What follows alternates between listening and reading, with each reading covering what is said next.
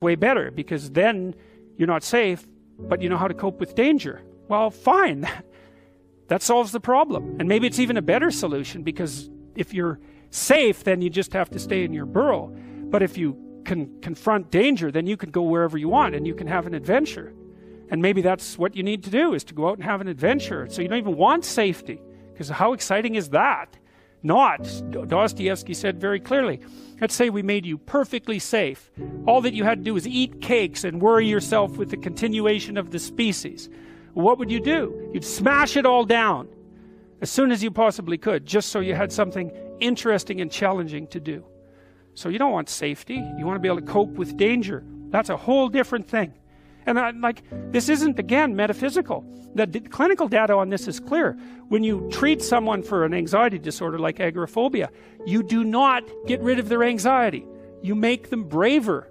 That's way better. There's no going back. Like, once you're agoraphobic, your heart's not doing the, it's missing beats now and then. It's like death, like the crocodile that's got the clock in its stomach.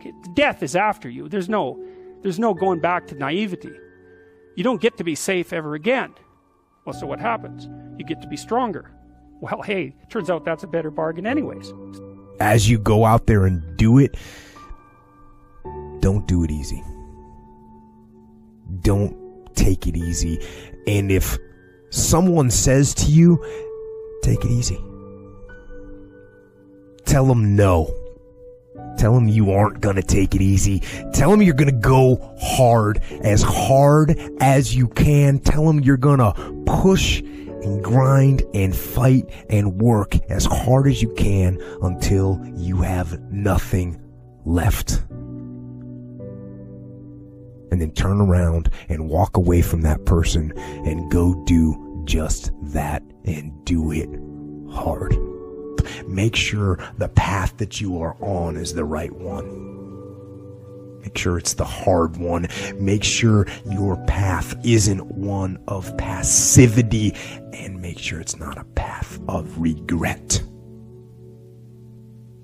Make sure it is a path of discipline and is a path of progress. Make sure the path that you are on. Of what use is your skills, intelligence, money, good job without a good health? You must prosper in your health. You cannot be working hard on your job without working hard on your body.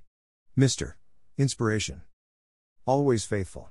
Now suitable to say that I did it, I put my heart into it. I did it with all my strength, with all my heart, with all my soul. Muriels. 1875 to 1964, The Book of My Little Life, 1912. Nothing will argue with me when I say the only way to overcome mischance is to work hard. H. Golden.